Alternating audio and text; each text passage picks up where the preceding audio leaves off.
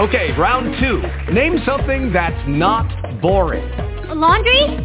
Ooh, a book club. Computer solitaire, huh? Ah, sorry, we were looking for Chumba Casino. That's right, ChumbaCasino.com has over 100 casino-style games. Join today and play for free for your chance to redeem some serious prizes. ChumbaCasino.com. No purchase necessary. Void where prohibited by law. 18+ terms and conditions apply. See website for details. Blog Talk Radio.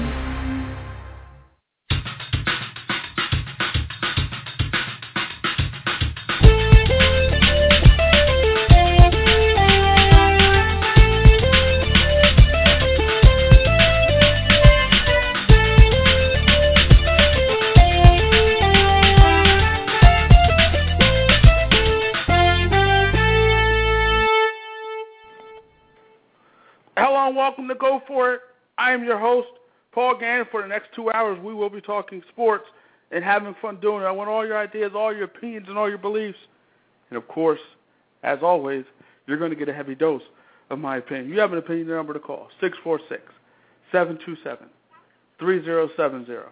That's 646-727-3070. You can listen to the show at blogtalkradio.com/pgant. That's blogtalkradio.com/pgant. You can send messages to the show at Go For It Gant on Twitter, GOFORITGANT. You can hit us up here in the chat room at blogtalkradio.com/pgant. You can hit us up in all different ways. Twitter, the chat room, blogtalkradio.com/pgant. Twitter, Go For It Gant, GOFORITGANT. Great show lined up for you today. Expected to be joined by Eagles safety Malcolm Jenkins. And Malcolm was a signing for the Eagles in the offseason. The Eagles needed help at the safety position. They signed Malcolm Jenkins from New Orleans, so he will be joining us today. Also, Kurt Coleman of the Minnesota Vikings will be joining us. Kurt, you played for the Eagles past few seasons, signed with the Vikings in this offseason, and we'll see how minicamp went for him. Also, Nick Toon of New Orleans Saints, wide receiver. We're going to be talking to him today. Nick Toon, wide receiver, and a lot of people are raving about this guy in terms of what his performance at the minicamp, at the Saints minicamp. A lot of people are talking about how much he's improved, how much of a better player he looks like, how much of a better player he will be in 2014. We're going to talk to Nick about that. And also Tymel Murphy, FIU, Florida International University guard, NFL draft prospect. He went undrafted on Thursday night, but we'll see what is in store for Tymel moving forward, whether or not any team has called him in terms of signing him as a free agent, putting him on the Summer League roster, and moving from there. So great show lined up to you. Kurt Coleman, Malcolm Jenkins, Tymel Murphy, and also Nick Toon. So great show. Make sure you stick around. You will enjoy it. I want to start with the NBA draft and start with what we saw on Thursday night. Obviously, some surprises. I mean, Wiggins, Parker, Embiid, not really surprising. Well, I guess there is a level of surprise. Well, coming into the draft, it was going to be Wiggins, Parker, Embiid, and no matter what order. The thing was trying to figure out what order they were going to go. Ultimately, because of injury to Joel Embiid, Andrew Wiggins went first to the Cleveland Cavaliers, and there was talk all up before the draft and a few hours and days before the draft of whether or not Cleveland would trade the pick, and Philadelphia seemed to be interested in getting that number one pick, and they had a lot of interest in Andrew Wiggins. So you had Orlando, who had said to be that talk was they were interested in trying to get their hands on Andrew Wiggins, and so you weren't sure whether or not Cleveland would actually keep the pick at number one. Ultimately, Cleveland decided to keep the pick. They decided to keep the pick, and the pick turned out to be Andrew Wiggins. And here's the thing. A lot of people, Wiggins went first, Parker went two, and then ultimately Embiid went three. But a lot of people were talking about this draft and whether or not, in terms of who is going to go number one. We knew that it was going to be Parker or Wiggins. But you look at the Philadelphia 76ers, a lot of people have criticized the Sixers for their selection of Joel Embiid at three. And I look at that sixth selection of Joel Embiid at three, and I say the Sixers did a great job in picking Joel Embiid at 3. I thought it was a good pick for them. I thought it was a solid pick for them. Here's the thing. You're talking about a guy who was, many believe, arguably was the best player in this draft. Arguably the best player in this draft. A lot of people thought it was that guy, Joel Embiid. And ultimately, Joel Embiid went to the Philadelphia 76ers at 3. Went to the Philadelphia 76ers at 3. When we come back, we're going to be joined by Malcolm Jenkins. We're going to play the first part of our interview with Malcolm Jenkins that we did this week. And then after that, we'll have Kirk Coleman coming on in the next few minutes. You're listening to Go For It on Blog Talk Radio. Let's bring him in now. Safety for the Philadelphia Eagles, Malcolm Jenkins. Malcolm, how are you, man? I'm doing good. How you doing? Doing well. Thanks for joining us. Oh, no problem. Thanks for having me. Malcolm, mini camps are all done. What are some of your early impressions of what you saw from your new team, the Philadelphia Eagles? The biggest thing that I was probably most excited about is that everybody's believing that we have something special, and we've gotten 100% attendance and 100% effort out of everybody from day one of the off-season program all the way to the last final day. We got better every day. We came out, worked hard, got a lot of reps, and nobody really complained. Nobody took days off, because most of it's voluntary, but guys came in like it was all mandatory training camp, and we really got a lot out of it. And I think, that in itself makes you excited about, our mentality headed into the season. Now, I know it's early, but at this point, do you feel like you have a handle of Billy Davis's defense? Oh, definitely. I mean, once you kind of get the rules of it, it's really not complicated. And I think over the last 2 weeks of the offseason, we're really trying to figure out, what we can add to it. And I know me and Bill had a few other conversations just about how we can tweak our coverages and whatever to make it player-friendly and to make sure guys grasp it and get it. So, yeah, we've gotten past that part of learning a new defense. Now we're just trying to tailor it to best fit our players. Now, the Eagles system, is that one of the reasons you chose the Philadelphia Eagles? Is that system conducive to what you do? Right. That was one of the main factors that brought me there is I wanted to know how they were going to use me. And the way they have their safeties, there is no true middle-of-field safety and no box safety. Both of them are interchangeable, so they just play left and right, and they both are asked to play deep, they're asked to cover receivers, cover tight ends, to blitz. Okay. And every year I've had in which I had that kind of role where I was really all over the field, being able to play like that nickel position, cover, play deep, and still pressure the quarterback. That's when I had my best seasons, and knowing that they run that kind of defense played a huge factor in why I came to Philly. We're talking to Eagles safety Malcolm Jenkins. Malcolm, I heard you say that you see similarities between the Eagles and your former team, the Saints. Talk about that. Oh, I think there are a lot of differences when you talk about coaching style, when you talk about scheme, you talk about personnel.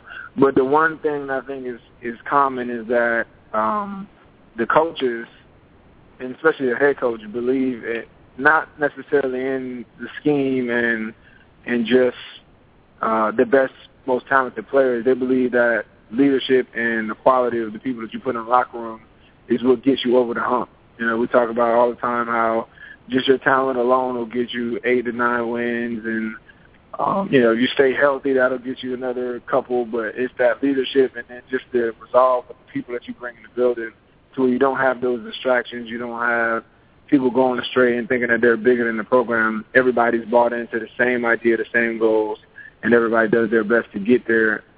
Those are the two similar things that I've seen, and they're being very successful with that mindset and that structure in New Orleans. It's refreshing to see it here. Now, Malcolm, Chip Kelly does things a little different than your average NFL coach. His practices are different. There's a lot of intensity with his practices. You've been on record as saying that Chip works his team harder than anybody else. What did you do in this off-season to prepare for that? To be honest, there was nothing I could really prepare for. I got signed in March, and then not a few weeks after that, we showed up to the off-season program, and I really had no idea. I've heard stories and people tell you, but you really don't really get the gist of it until you're in it.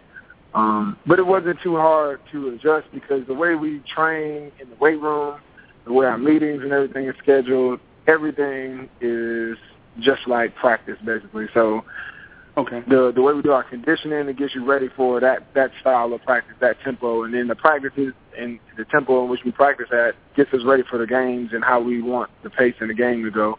So, everything has a reason. So it really wasn't hard to get adjusted to, especially once Chip kind of explained the philosophy behind it. He's not just telling us to go out there and do everything full speed and get all of this and not tell us why. He gives us the reasons, and it makes a lot more sense and a lot more guys buy in. Now, how about in terms of the nutrition and in terms of the sleep? I know Chip wants you guys to get 8+ hours of sleep on a daily basis. Has that been an adjustment for you? Yeah, it has been, but it's been crazy to see the results because he asks so much of us and demands so much of us on the field and from our bodies.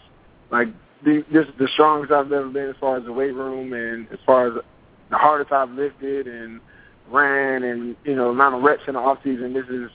The volume is a lot, and when you put your body through that, you need to recover. So he is like a stickler when it comes to recovery. So what you're eating, how much you're sleeping, what you're getting right after your workouts, like massages, cold tubs, all of that stuff. He does a great job of taking care of his players because he demands a lot from us. So to prevent us from breaking down or getting injuries, he really puts a lot on. He invests a lot in us as far as the recovery stage. So I've been surprised this offseason to see how far I could push my body without getting hurt or getting injured or getting to that line because he does such a good job of taking care of us, making sure that we're taking care of ourselves, and then educating us on what we need to do to recover properly. What time did you go to bed last night? Last night, see, my wife left town, so I was with my daughter. She's 6 months. So Okay. Last night was a bad night for me. I went to sleep at around 11. We're talking to Eagles safety Malcolm Jenkins. And Malcolm, obviously you saw this Eagles offense on film. Now you get to see it up close and personal. Has it changed your perspective on this offense at all? No. It's the same. It's the same thing. And it's the same impression I had when we played them. Is that they do a good job of really keeping it simple. It's really not a complicated offense. They take what the defense gives you, and basically they're going to put their players in space against your player, and they've got the talent enough to win those matchups more often than not. And the pace at which they move is like even if you go 3 and out for a couple series, they get so many more opportunities that it really doesn't matter. Whereas most teams, most offenses are getting 65 to 75 plays a game, so 3 and outs is a big deal to them. Whereas Chip's offense is average, at a bad day they're getting 80 plays. So, right.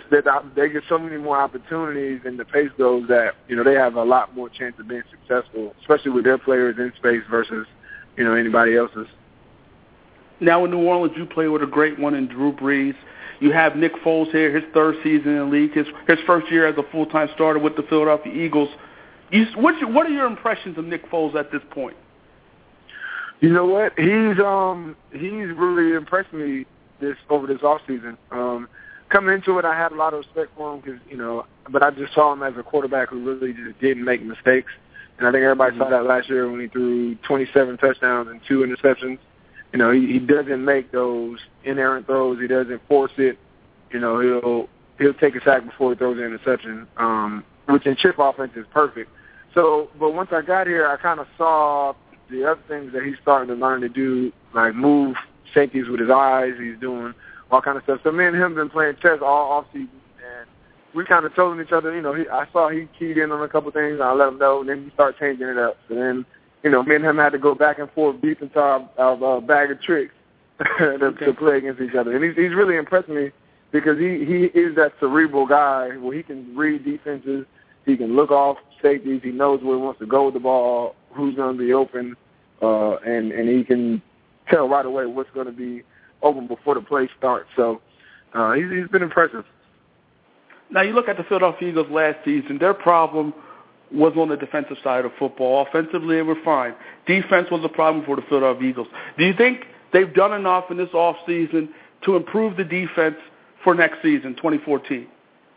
I think so. Definitely. I think the biggest thing on defense was our pass defense. We finished last in the league, partly due to philosophy and partly just bad plays. But so we're always a zone team, so our philosophy has always been keep the ball in front of us. So if you're playing everything deep to short, you know, you're not going to give up that big play that's going to score a touchdown. So I don't think they gave up a whole bunch of points, but you'll give up yards because everything is, you know, in front of you. So, you know, those stats are a little leading, but then they did have a lot of blown coverages and misunderstandings in the secondary, and that always gets you beat. So the biggest thing is that we want to be able to solidify that secondary and make sure we take a little bit of air out of the coverage, that we get rid of those mental errors where we get everybody lined up and on the same page, and then let our pass rush eat, because we got a really dynamic pass rush, and they get pressure on the quarterback. We can stop the run. So it's really just solidifying the back end, and I think we got a complete defense.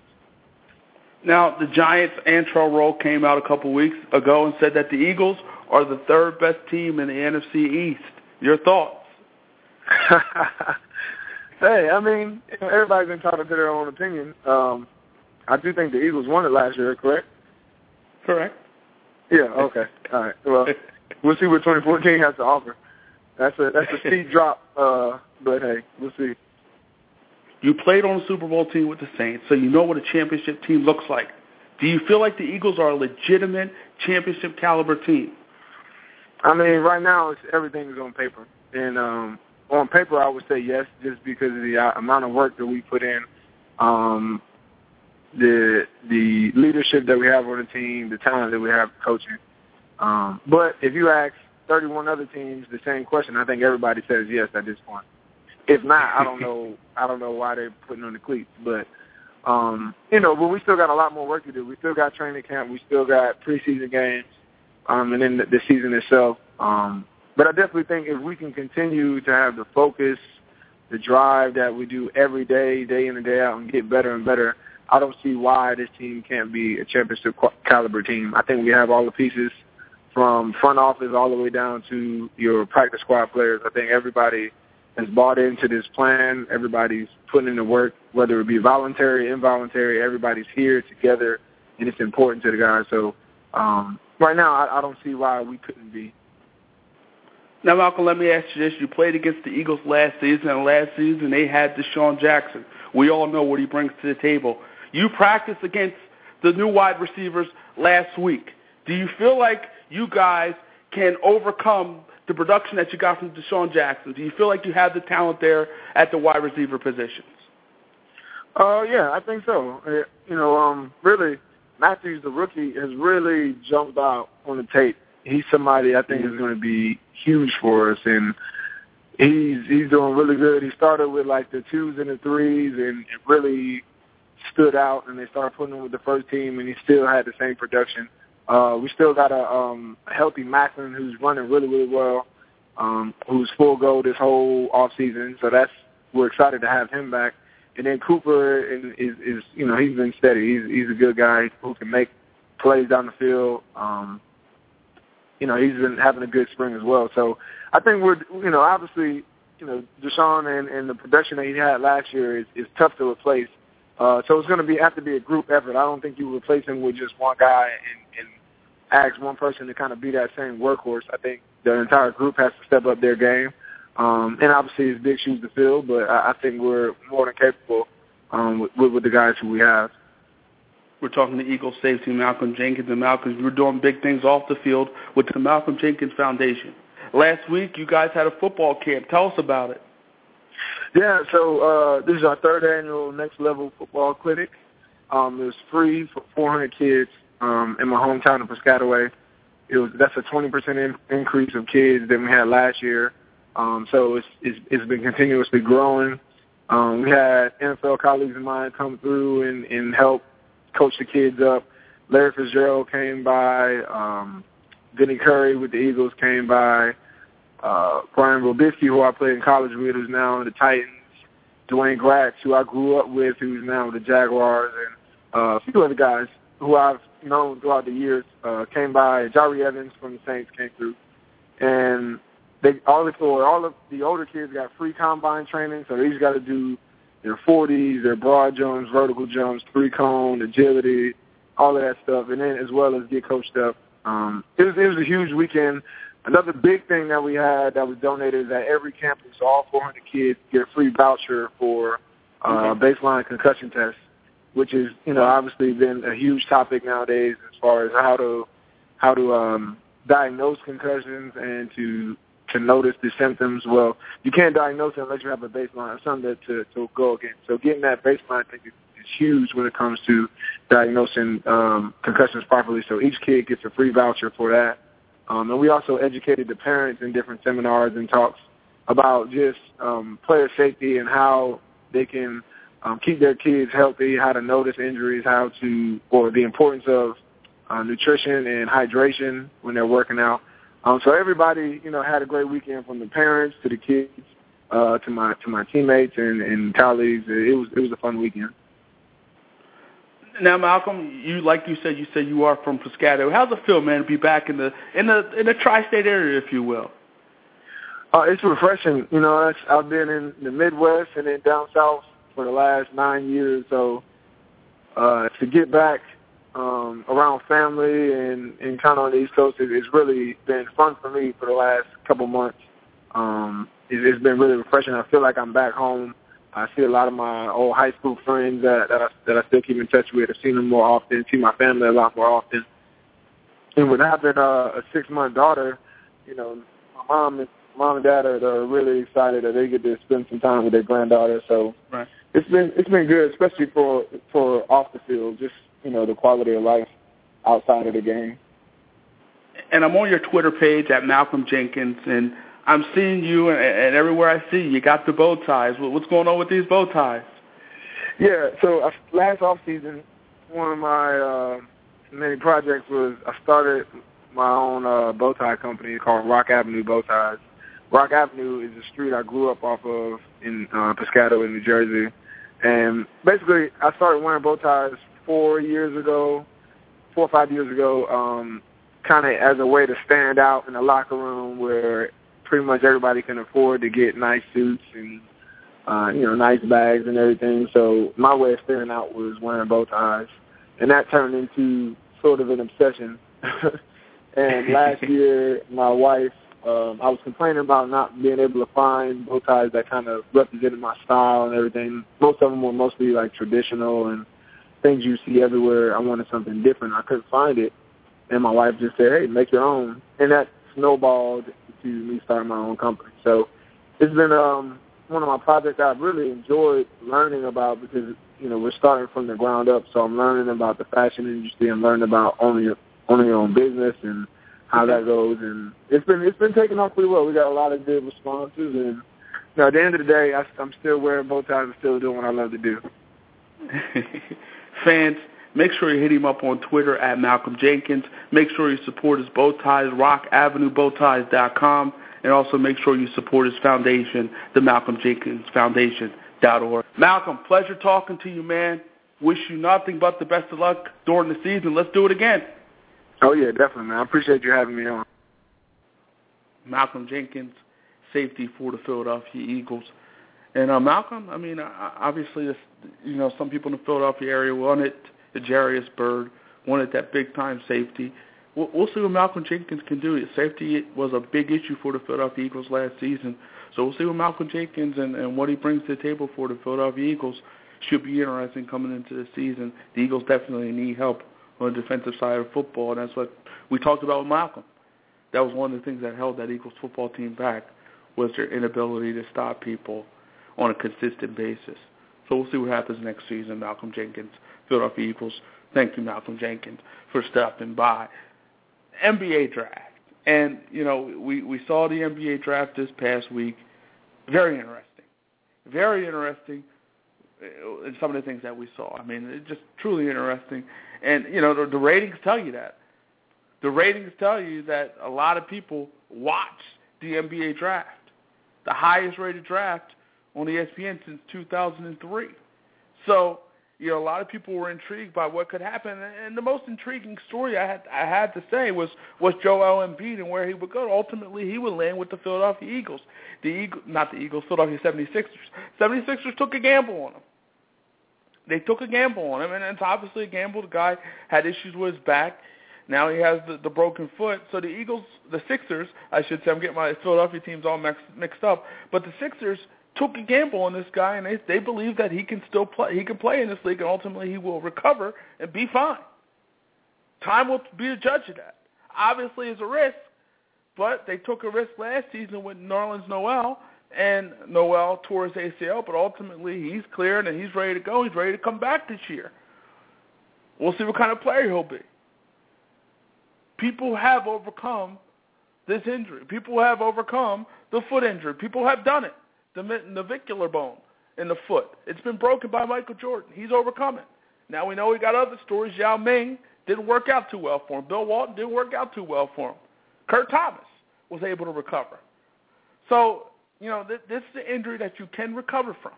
This is an injury that you can be fine from. And you look at the Philadelphia Eagles Sixers over the past 2 seasons.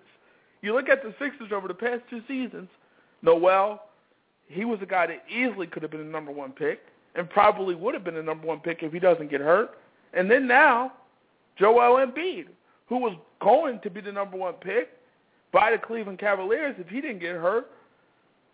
And so the Philadelphia 76ers, they're in rebuild mode.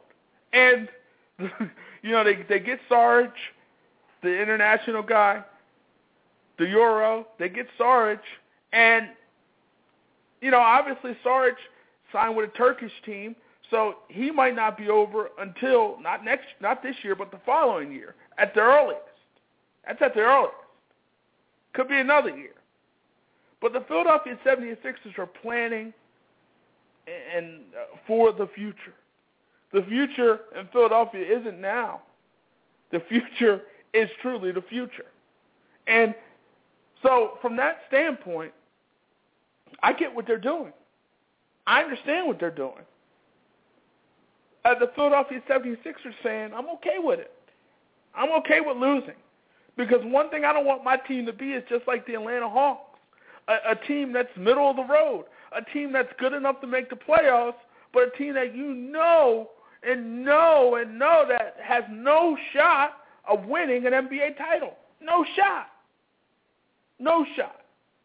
Good enough to make the playoffs, but not good enough to be a contender, a legitimate contender. You don't want to be that. That's no man's land. That's no man's land. There's no fun with that. There's no fun in going to the playoffs and losing in the first round. So you got to take chances. You got to take risk. You got to take risk. And a lot of talk before the draft on whether or not the Philadelphia 76ers would take or try to trade up with the Cavaliers to take Andrew Wiggins. I was okay with it if Sam Hinkie and Brett Brown and the 76ers organization felt like this guy, Andrew Wiggins, was a stud and a star and you needed to have him, then I was okay with the team giving up the 3, the 10, and number 32 to get him. I was okay with all that. And that was a report that they were willing to give up number 3, 10, and 32 in order to get Andrew Wiggins. I was okay with that if that's what you're going to do. I was fine with it. It was all good to me. It was all good. I was fine with it. Had no problem whatsoever with the Philadelphia 76ers doing that and going that route. None. I had no problems with the 76ers going the route if they felt like Andrew Wiggins was their guy and they needed to have him. I had no problem with the 76ers doing just that, and that is trading 3, trading 10, and trading 32 in order to get their hands on him, especially if you feel like he's a franchise guy. But they stayed pat at 3, stayed pat at 10, and ultimately they chose their guys. Well, ultimately they chose Payton out of Louisiana Lafayette and Elfric Payton, I should say. They chose him and then traded him to Orlando, able to get his pick back, their pick that they had out there, able to get that back, and able to get Saric, a guy who many believe could be a star, could be a very good player when he comes back or decides to come over to the NBA. So the 76ers, as far as I'm concerned, taking over. Here's the thing. Scared money doesn't make money. And the Philadelphia 76ers weren't scared. And greatness sometimes takes great risks. Great risks, great rewards. That's what the Philadelphia 76ers did. They took a risk. They took a chance. They took a chance. And they felt like Joel Embiid and Noel may be able to play together ultimately and can be a successful tandem for years to come. 21st, I guess the Akeem Olajuwon Sampson model. They believe that Embiid reminds many of Akeem Olajuwon, so maybe he could be Akeem the Dream. Maybe he could be that guy. I don't know. But the bottom line is the Philadelphia 76ers are thinking about the future, and the future is definitely the future in Philadelphia because none of these guys, Embiid probably won't play this year. I'd be shocked if he plays this year. Expected to be out 4 to 6 months. I'd be shocked if he plays this year. I mean, I guess I wouldn't be shocked, but there's no rush. What's the rush? You let the guy take his time. Make sure the back is right. Make sure the foot is completely right and ready to go. Because, again, the Sixers aren't prepared to win right now. Here's the thing. I mean, maybe Embiid and Noel aren't able to play well together. Maybe they're this year. Maybe they're the version of Chandler and Eddie Curry. Maybe they're the Tyson Chandler or Eddie Curry. And that didn't work out too well in Chicago. Chandler and Curry. That tandem really wasn't that good together. Ultimately, Curry got a little better, and ultimately Chandler would become a very good center in this league. But that wasn't while they were together. That's when they were apart. That's when they were apart. So, Noel and Embiid could be Sampson and Olajuwon, could be Robinson and Duncan, or it could be Chandler and Eddie Curry. Possibility. But the bottom line is you got to take chances. You got to take chances. I thought the Sixers really wanted Andrew Wiggins. Reports are they really wanted Andrew Wiggins. But at the end of the day, Cleveland either was not willing to give up the pick or what the Sixers were offering wasn't enough. But it should be interesting to see how the 76ers and their plan works out, to see how the Embiid and Noel tandem plays together. I'm interested. I'm interested to see how that thing works out. Not saying it's definitively going to work out. I can't say that for sure, but it's always a possibility. It's definitely a possibility. And these two guys, again, have talent. They have ability. Will translate to the NBA. Time will tell. Looking and continue to look at this NBA draft. I mean, Cleveland, obviously, they took Andrew Wiggins. And as a Sixers fan, I wanted Andrew Wiggins. I felt like, a guy, to me, has a lot of upside. A lot of upside. I mean, it may not be that great. It may turn out to be nothing. But I doubt that. I mean, I saw that workout. There was a video of his workout, and he was able to dribble the basketball, his dribbling ability. He has a decent jump shot, solid defender, crazy athleticism. But we'll see if that translates on the next level. But Cleveland, they did the right thing. I mean, I think they did the right thing, especially if the offers that they were getting from other teams they didn't like. I mean, I think he's the guy, I think, with them. Embiid has a lot of upside, but it's a toss-up between Embiid and Wiggins. Who has the most upside? But obviously these guys, those two players, Embiid and Wiggins, tremendous upside. And Jabari Parker was the guy that everybody says, okay, you pencil him in. He's a guy who's going to be a solid pro right away.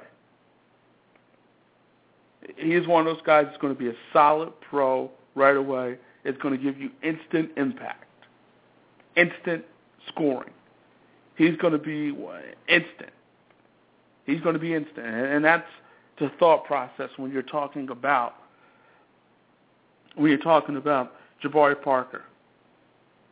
Instant offense. He's going to come in and give you instant points, coming to be an instant solid pro. That's the talk when you talk about Jabari Parker. And, you know, he went to Milwaukee, and he wanted to go to Milwaukee. Not too many people say that. He wanted to go to Milwaukee. He wanted to play with the Bucks. He wanted that. That's nearby his hometown, Chicago. So it makes sense that he would want to be with Milwaukee. You know, just looking at other parts of this draft, I mean, the Miami Heat, they got their guy. And I'm going to get to that later in the show. But, you know, they got their guy Napier, Shabazz Napier, and obviously he had a great run in the NCAA tournament. But you know, he's not the savior. But we'll talk about that moving forward. But, you know, I think one of the things that was intriguing about this draft was the possibility, what's going on outside the draft in terms of free agency. What's going on in terms of LeBron James, Carmelo Anthony, and Bosh and Wade, what they're going to do, and Kevin Love, and that intrigue. I think all those other things is what makes this draft very interesting, and I think was made people very interested in this draft. The ratings will tell you that. When we come back, we're going to switch gears back to the National Football League. Nick Toon will be joining us. You're listening to Go For It on Blog Talk Radio. Hello and welcome to Go For It. Donald Faison. Your Knicks have the best chance out east, though. I will say that. The Knicks have the best chance in the Eastern Conference to beat the Miami Heat, and the Knicks have had some success against the Miami Heat in the regular season, but that doesn't mean anything when the playoffs come. When the playoffs come, it doesn't mean anything. I was trying to throw you a bone, man. I was trying to get your hopes up. Come on, man. I'm a realist too, man. Actor Robbie Jones. Well, we know that you can marry women. We've seen you have a pedigree. We see what you can do. We've seen it. I would never bring my wife around you. I just don't know what you're capable of. Come on now. That's early. That's not Roxy. That's cold-blooded.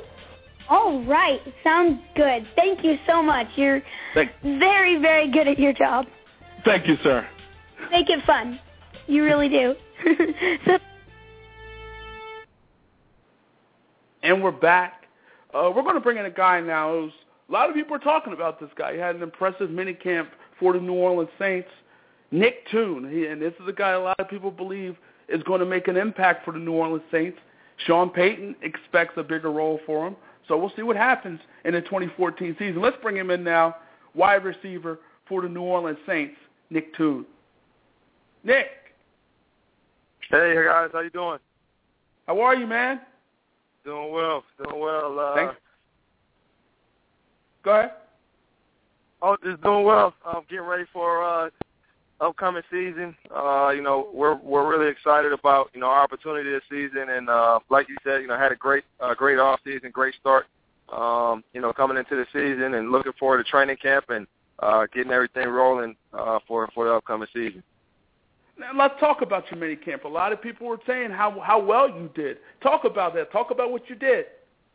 Yeah, my goal this year was just to improve off of last year. I think even last season, I think I had a good off season. Coming into the season last year, and my goal this year was to just improve off what I did last year.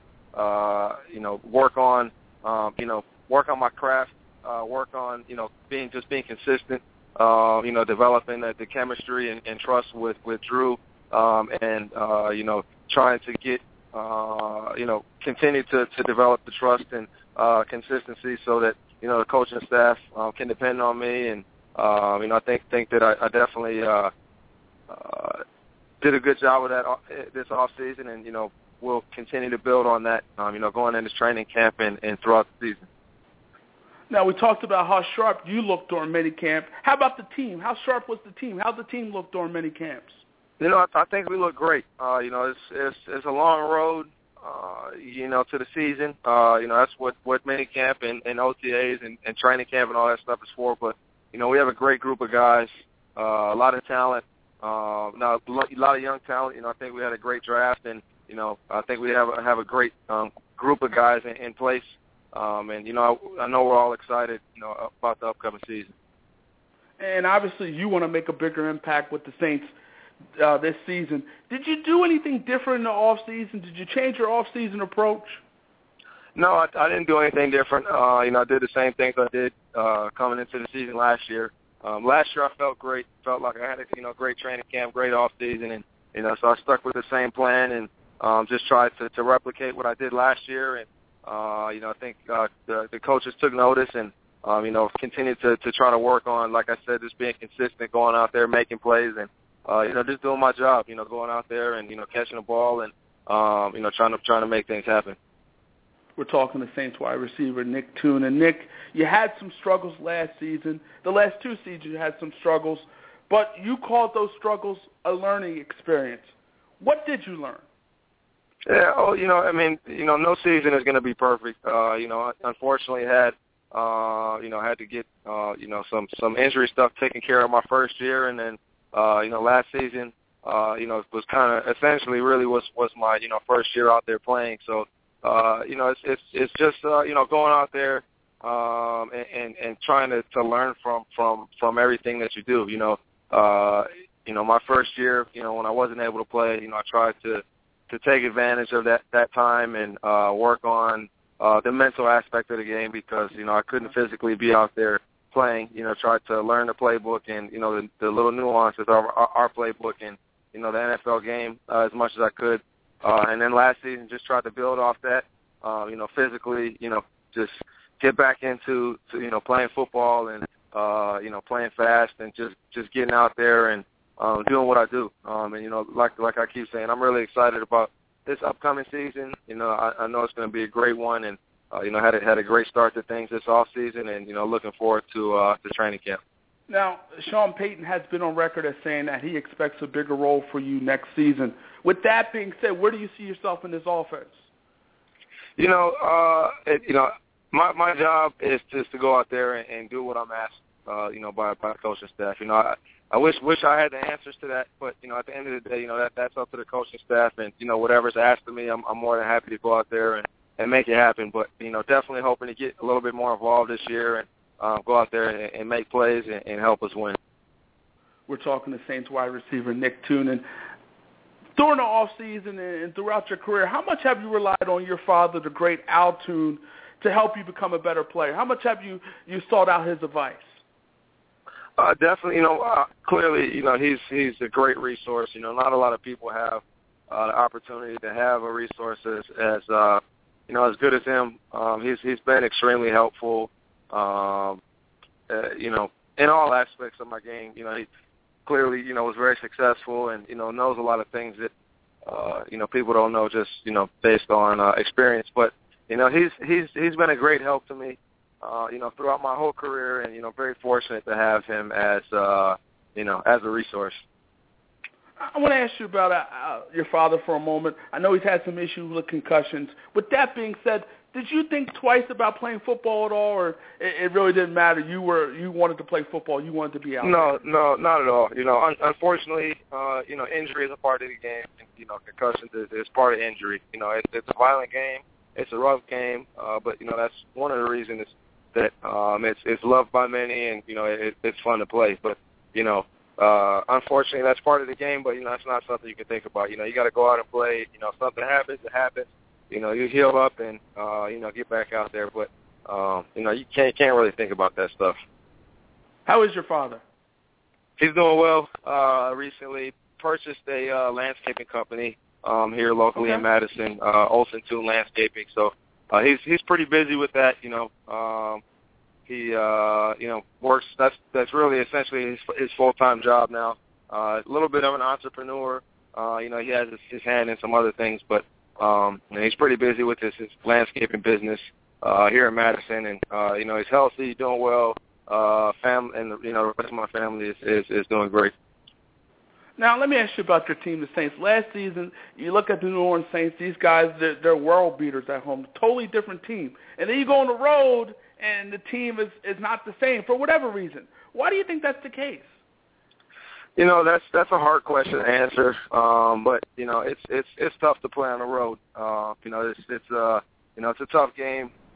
And you know, it's tough to play on the road. You know, hopefully, you know, we can you know, improve off of what we did last year. But you know, it's just tough. But you know, you just got to go out there and compete, and you know, prepare to win, and you know, go out there and try to take care of business. But you know, there's a lot of athletes, you know, a lot of good players, a lot of good coaches in this league, and you know, as much as we would like to win every Sunday, you know, that's not usually not the case. But you know, always optimistic going into the game. But you know, unfortunately, you know, that's not always the case. But you know, like I said, we have a great squad, we have a great coaching staff, and you know, I'm very optimistic about the upcoming season. So you expect the Saints this year to make a lot of noise? Yeah, you know, we have the talent. You know, we have the players, we have the coaching staff, we have the ownership. You know, we just gotta you know, have a great training camp. You know, in my opinion, I think we had a great off season, great start to things, and you know, prepared well this off season. We just gotta go into training camp, get ready to go, and come out ready to roll during the season. But you know, I have faith in our ability to make some noise this year. We're talking to Saints wide receiver Nick Toon. And Nick, this is your third season in the National Football League. Do you look at this season as a make-or-break year for you? I think every year is a make-or-break year, you know, for everybody. You know, nothing's guaranteed in this league. You know, there's a lot of great players, you know, current players and you know, players in college, you know, come in every year, and, you know, players from wherever. You know, there's players from all types of different places that come into the league every year. So, you know, every year is a make-or-break year. You know, you got to go out there and you know, prove that you can still do what you can do every year. Now, you told me off air that you are in Wisconsin at Russell Wilson's football camp. How is it out there? It's nice. About 80 degrees and sunny. We were supposed to get some rain today, but the rain has held off so far. The kids are having fun. There's about 420 kids, I think, out here. So it's a pretty large group, all age groups, and you know, it's always fun to come out and you know, help teach these kids about, you know, this wonderful game. Now, does Russell Wilson have a different type of swagger now? I mean, he's a Super Bowl champion. Russell's still Russell. He just has a little bit more hardware on the hand. Okay. Now, Nick, I know you're on Twitter. Where can fans connect with Nick Toon on Twitter? Twitter handle is Nick Toon, spelled Nick, the number 2, OON. That's my tag on Twitter as well as Instagram. So feel free to connect with me on either Instagram or Twitter. Also, fans, make sure you go to his website, nicktoon.com. That's Nick, N-I-C-K-T, OON.com, nicktoon.com. Nick, pleasure talking to you, man. Wish you nothing but the best of luck. Let's do it again. I appreciate it. Thank you. Who that? Take care. All right. Nick Toon, wide receiver for the New Orleans Saints, giving us a little who dat before we get up out of here. I mean, Nick Toon, a lot of people are talking about him. A lot of people are talking about him and talking about the type of minicamp he had. I mean, he had a very solid minicamp. A lot of people were impressed by what they saw out of Nick Toon during Saints minicamp. And the Saints, you know, this is an opportunity for Nick. I mean, Nick in his third year, and I know he said it's not a do-or-die year for him, but this is a year, I think, where he has to make an impact on the Saints roster. And a lot of people think he will make an impact this year for the New Orleans Saints. We shall see. Should be interesting. And the thing about it, these guys now, after minicamp, they're kind of just, you know, enjoying their time, enjoying a little bit of summer that they have left. And from there, you know, they go into training camp. You know, end of the month into August, end of July, I should say, into August, you know, you start your training camp preseason, and pretty much you start your season. You start your year at that point in time. So this is an opportunity for a lot of guys in the NFL to relax, a lot of guys in the NFL to you know, enjoy some vacation time and prepare themselves for the upcoming NFL season. Pleasure talking to Nick Toon as he prepares for the upcoming NFL season, which is right around the corner. You know, it's close. It's close. I mean, we got football, a.k.a. soccer, out there right now. But I can't wait till real football happens. I can't wait till to see some hitting, to see the pair some pads. I can't wait for all that, and it should be exciting. Another exciting NFL season, just like every single NFL season for that matter. Johnny Manziel. I mean, Warren Moon criticized Johnny Manziel, for some of his off-the-field things, some of his partying, some of his, having a good time. He's basically pretty much having a good time. Joe Montana's talked about it. Emmitt Smith has talked about it. Warren Moon as well. I think, here's the thing with Johnny Manziel. I mean, he is young, and his off time is his off time. And I think a lot of people, we work 40 hours a week, 9 to 5. Our off time is our off time. And we don't want to be told what to do with our off time and how we should spend our off time. As long as we're not breaking any type of laws, as long as we're doing the right things, I don't think, anybody will want anybody. I mean, I don't think you will want your boss to tell you, hey, you can't be in the club tonight. Hey, you can't go to the bar tonight. Hey, what's going on with your Instagram account? Take that stuff off your Instagram. Take that stuff off your Twitter account. What's going on? Nobody wants that. Nobody wants that. And Johnny Manziel, I think most of us, if we're 21 years old, have some money in our pocket, well, yes, we would be out and about having a good time. Of course we would be out and about having a good time. He's having a good time, man. He's living his life. But, again, every time I talk about this situation, it comes back to this. Perception is reality. How you are perceived is how people believe you are, fair or unfair. And I look at the whole situation with Manziel, and as far as I'm concerned, yes, he's entitled to have a good time. Yes, he should be out and about. Yes, if he wants to spend his money how he wants to spend his money, he should do it, as long as it's not crazy. I mean, as long as he's not hurting anybody. It's his money, his life. Let him do what he wants to do. Let him live the life that he wants to live, if that's what he wants to do. I have no problem with that man doing that. But here's the thing. I have no problem with it, but like I said before, perception is reality. So how you are perceived is how people believe you truly are. So with all that being said, you might have to tone it down a little bit, Johnny. Maybe you could find here's the thing. If this doesn't get on Instagram or Twitter, then it doesn't really happen. Is it almost like if a tree falls in the forest and no one's around, did the tree really fall? Because that's what it comes down to here. Because if Manziel is in the club and no one takes a picture of it, well, guess what? We wouldn't even know that he was in the club. If Manziel is partying and at pool parties with girls and having money and playing with money and putting money to his ear and things of that nature, if he had all these things, and if it didn't get on Instagram or Twitter, would we even know that it happened? No. We don't even know what happened, that it happened. None of us know that. If he's doing all these things, but it's not on his Twitter and not on his Instagram, we don't even know what happened. We don't even know what happened. And the story is kind of much ado about nothing, but at the same time, considering that it's Johnny Manziel, it is something. It is a story. It is a story. And I don't think he is doing anything wrong. And he said that. Quote, I don't think I'm doing anything wrong. Everybody on the weekend goes out and enjoys their life just for them. They don't have people that when they walk into a place pull out their phone and all they want to do is follow me around and record everything.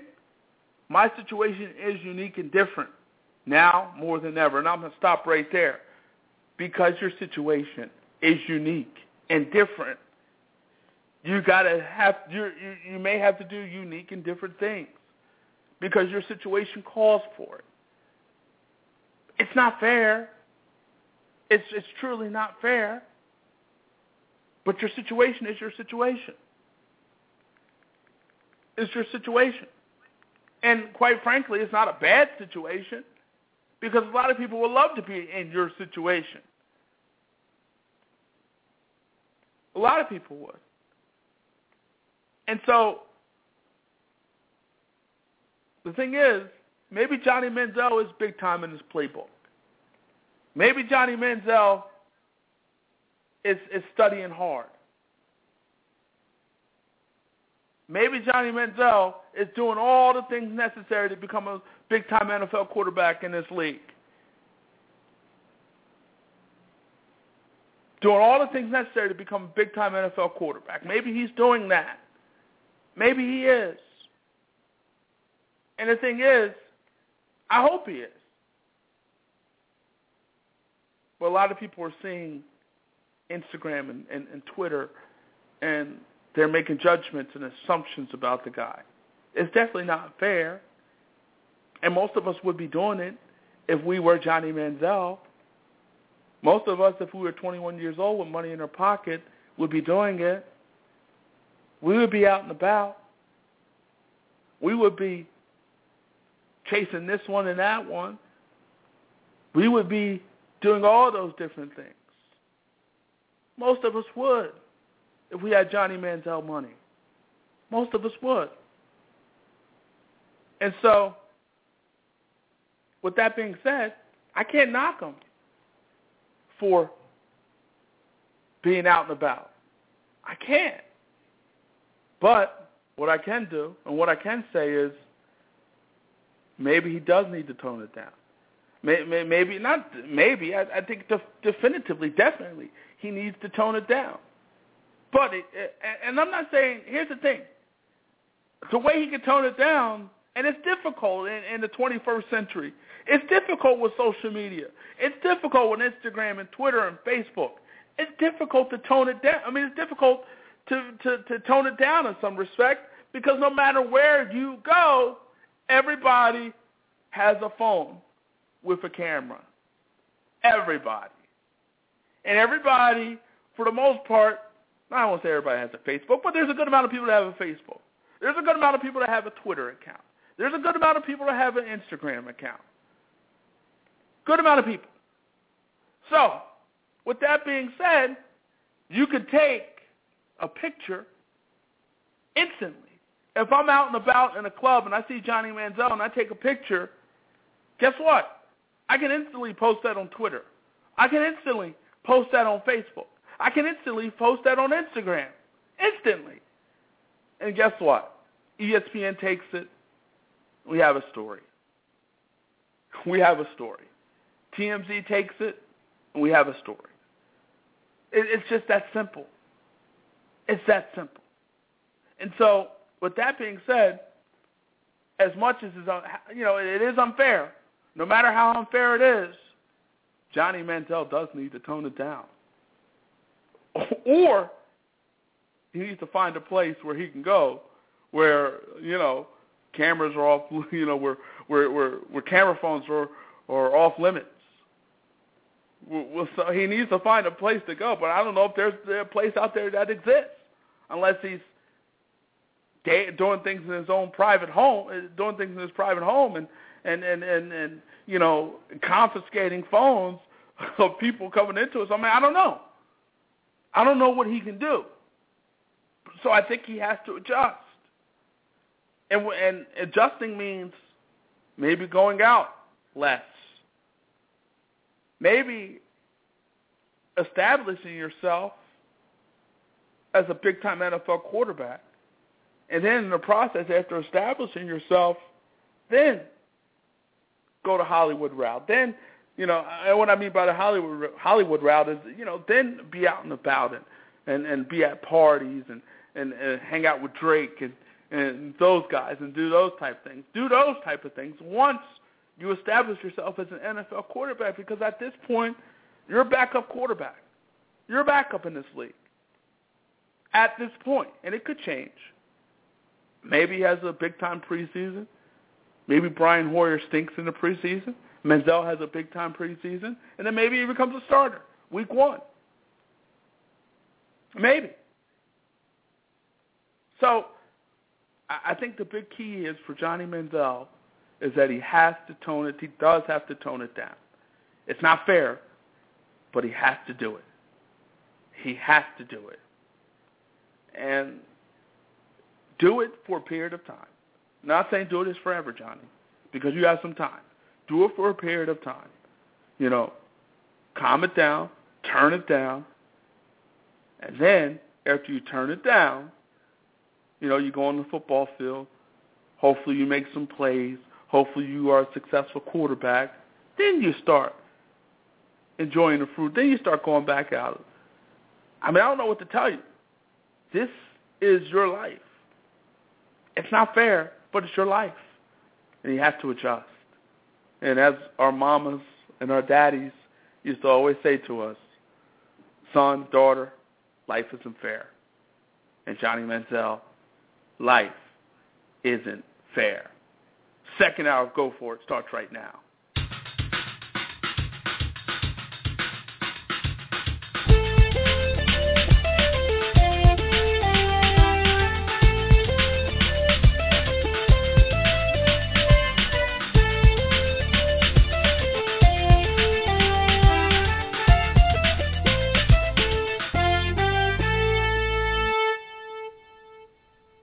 Second hour of Go For It starting right now. In this hour, we're expected to be joined by former FIU guard Tymel Murphy.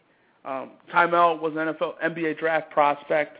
He didn't get drafted, so we'll see what his next move is.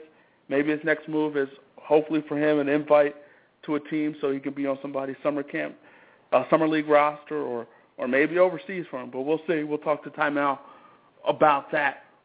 Hopefully, we were supposed to be joined by Kurt Coleman of the Minnesota Vikings in the first hour. Hopefully we can get him on in this second hour. Hopefully we can get him in the second hour and see where we can take it from there. But we'll see. We're trying to work on Kurt Coleman for the second hour. I want to go back to the NBA draft. I want to go to Shabazz Napier. And obviously he had a big-time tournament run. A big-time tournament run. I mean, he really had a big run for UConn. And UConn came out of nowhere. No one expected the UConn Huskies to win the national championship last season, at least going into the tournament. Not many expected that. And Napier had a Kemba Walker-type run for the UConn Huskies, and ultimately he got UConn to the national championship game, and ultimately he got UConn a national title. And so his stock rose. His stock rose big time. Big time. And in the midst of his stock rising, LeBron James gives him some love. LeBron James gives him a lot of love. Gives him a lot of love. And from there, you know, you got the sense, and everybody got the sense, even going into this draft, the Miami Heat would go after Shabazz Napier. And here's the tweet. Back on June 26th, LeBron James tweets out, my favorite player in the draft, Napier. Napier, his favorite player in the draft. And here's the thing. And, you know, so the Heat ultimately make a deal with the Hornets now, and ultimately they find a way to get their hands on Shabazz Napier. But here's the thing. I know, you know, Mario Chalmers had an awful NBA final. I know he had an awful NBA final. He did. There's no getting around that. He did. He was bad. But here's the thing. Coming out of Kansas, I mean, you know, Chalmers, just like Napier, had a pretty good tournament run, and just like Napier put his team, you know, helped his team win a national title. Also, and I know Chalmers may cost more than Napier going into the next season, and the Heat have to watch their dollars, especially if they want to upgrade that roster. And as we saw in the NBA Finals, the Heat need an upgrade. They need upgrades. They need upgrades if they want to win an NBA title moving forward. But with that being said, I mean, just the talk I'm hearing on social media from various people. It's almost like Shabazz Napier is some kind of savior. I mean, I know LeBron James loves the guy, but, you know, he's okay. I don't expect him to come into the NBA and be a world beater. I don't expect that. I don't expect that. I look at Napier, and he's solid, decent defender, shoot. He's solid, definitely solid. And LeBron, April 7th, told this and said this about Napier. He tweeted out, no way you take another PG in the lottery before Napier.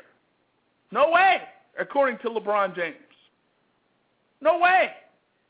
So the Miami Heat got LeBron James, his guy. But is he that much of an upgrade over Mario Chalmers? I don't know. I really don't know. Because say what you want about Mario Chalmers, but he's done pretty much everything that's been asked of him during these 4 years, during this Big Three era. He's pretty much done everything asked of him.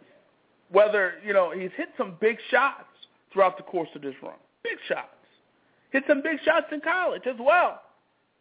But he, other than this year, and it all fell apart, and it fell apart. It came crashing down very hard on Shabazz Napier. Big time. I mean, he was awful. I mean, not Napier, Chalmers. He was awful. I can't say anything else but that. He was awful. And he picked the worst time to be awful because now he's a free agent. So he picked the worst time, the worst moment to be bad. He picked the worst time to be bad. And he was awful. But my point is this. Is Napier going to be that much better? Is Shabazz Napier going to be that much better than Mario Chalmers? He'll probably be cheaper, but is he going to be better? Not so sure about that. Not so sure. At least not right away. I'm not so sure about that. I really don't. Really not. I'm really not too sure about that. So we'll see. But anyway, you look at the Miami Heat, and Rick Bucher, he reported yesterday that a sign and trade was imminent between the Heat and the Toronto Raptors for Kyle Lowry. Ultimately, Bucher retracted that report. But the point is, obviously, it seems that the Heat do have some interest in Kyle Lowry.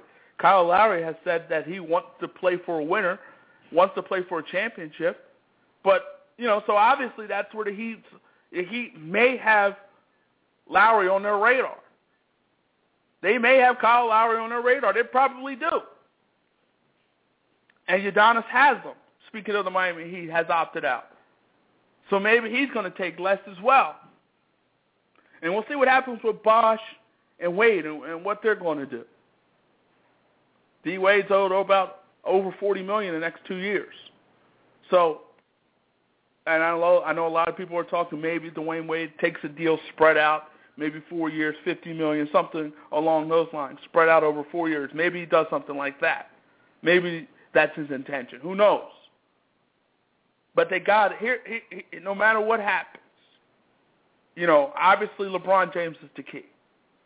LeBron James has to come back. And, you know, judging by getting Napier, a guy that LeBron James really wanted and loves, you get the sense that, and I know there's been reports that the Big Three have met. So you're getting the sense that maybe LeBron is going to ultimately go back to the Miami Heat. But I will say this.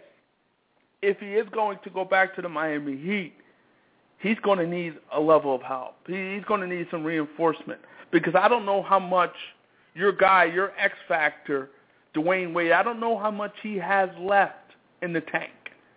I don't know. I mean, what I saw in the NBA Finals on both sides, on both ends, defensively and offensively, I saw a guy who was a different player, wasn't the same guy. Definitely wasn't the same guy. I saw this on Facebook. I know some people have compared Deion Waiters to Dwayne Wade. and called him basically a poor man's Dwayne Wade. Well, at this point, Dwayne Wade is a poor man's Dwayne Wade. I mean, he is a poor man's Dwayne Wade at this point. He is. He is, and I'm not sure it's going to get better. So with that being said, the Miami Heat have to find, in my mind, a number 2 guy. They have to find a number 2 guy. They have to. And whether that's Melo, whether that's a Kyle Lowry, and I'm not sure, I guess Kyle Lowry may not be the number 2 guy per se, but he's definitely an upgrade over Mario Chalmers and an upgrade over anything that you have at the point guard position. I mean, Kyle Lowry had a very good season for the Toronto Raptors and was one of the reasons that the Toronto Raptors made it to the playoffs. He was one of the reasons. Obviously, he's an upgrade for the Miami Heat. There's no doubt about that. But my question is, how much of an upgrade? And I think it's a big upgrade, but is it enough? Is it enough? Is it enough to get them over the top?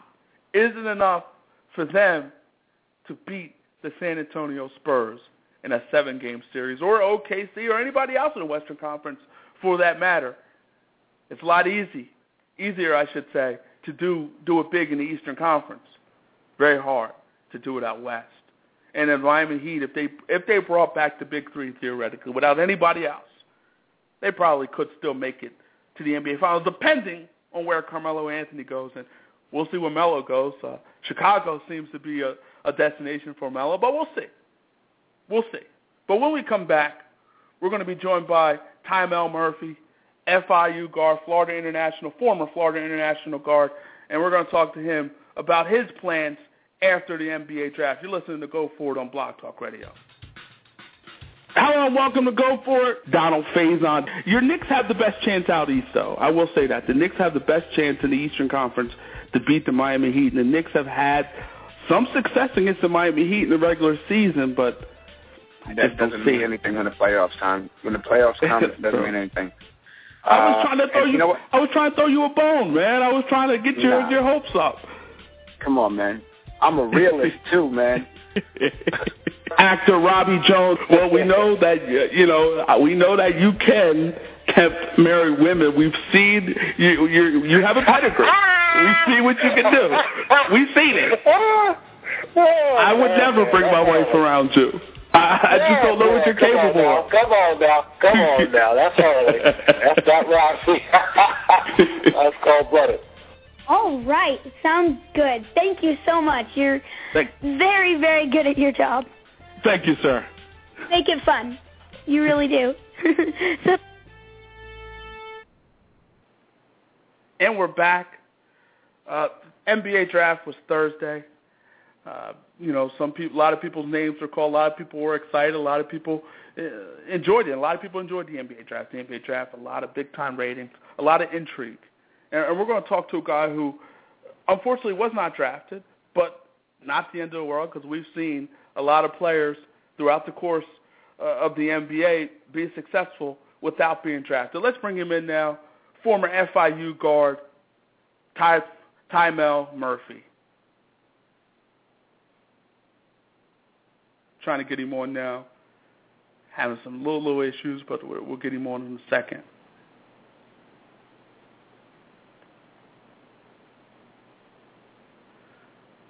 But obviously, you look at Tymel, and obviously everybody wants to be drafted. Everybody wants to hear their name. But the reality of it in the NBA is it doesn't happen all the time. But it's not the end of the world. It's not the end of the world, and you're able. You look at Carl Landry, who carved out a decent career for himself. He was a guy who went undrafted. Trying to get him up now, having a little technical difficulties. Tymel just holding the line, just trying to get you up now.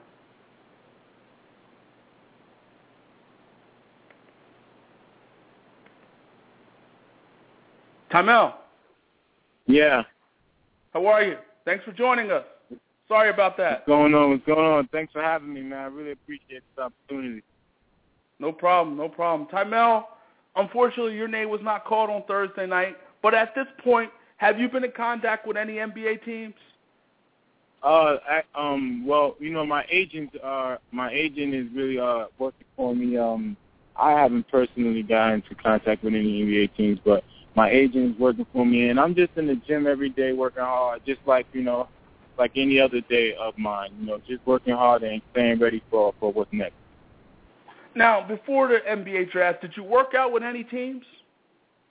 No, I actually didn't work out with any teams. I actually was just training out in New York City at the Carmelo Anthony gym in Manhattan. So I was just preparing myself, for what's next. Unfortunately, I wasn't able to get into any NBA workouts, prior to the draft. But my agent is working for me, and he's really working on something after the draft. So I'm gonna just stay patient. I'm gonna just wait my time.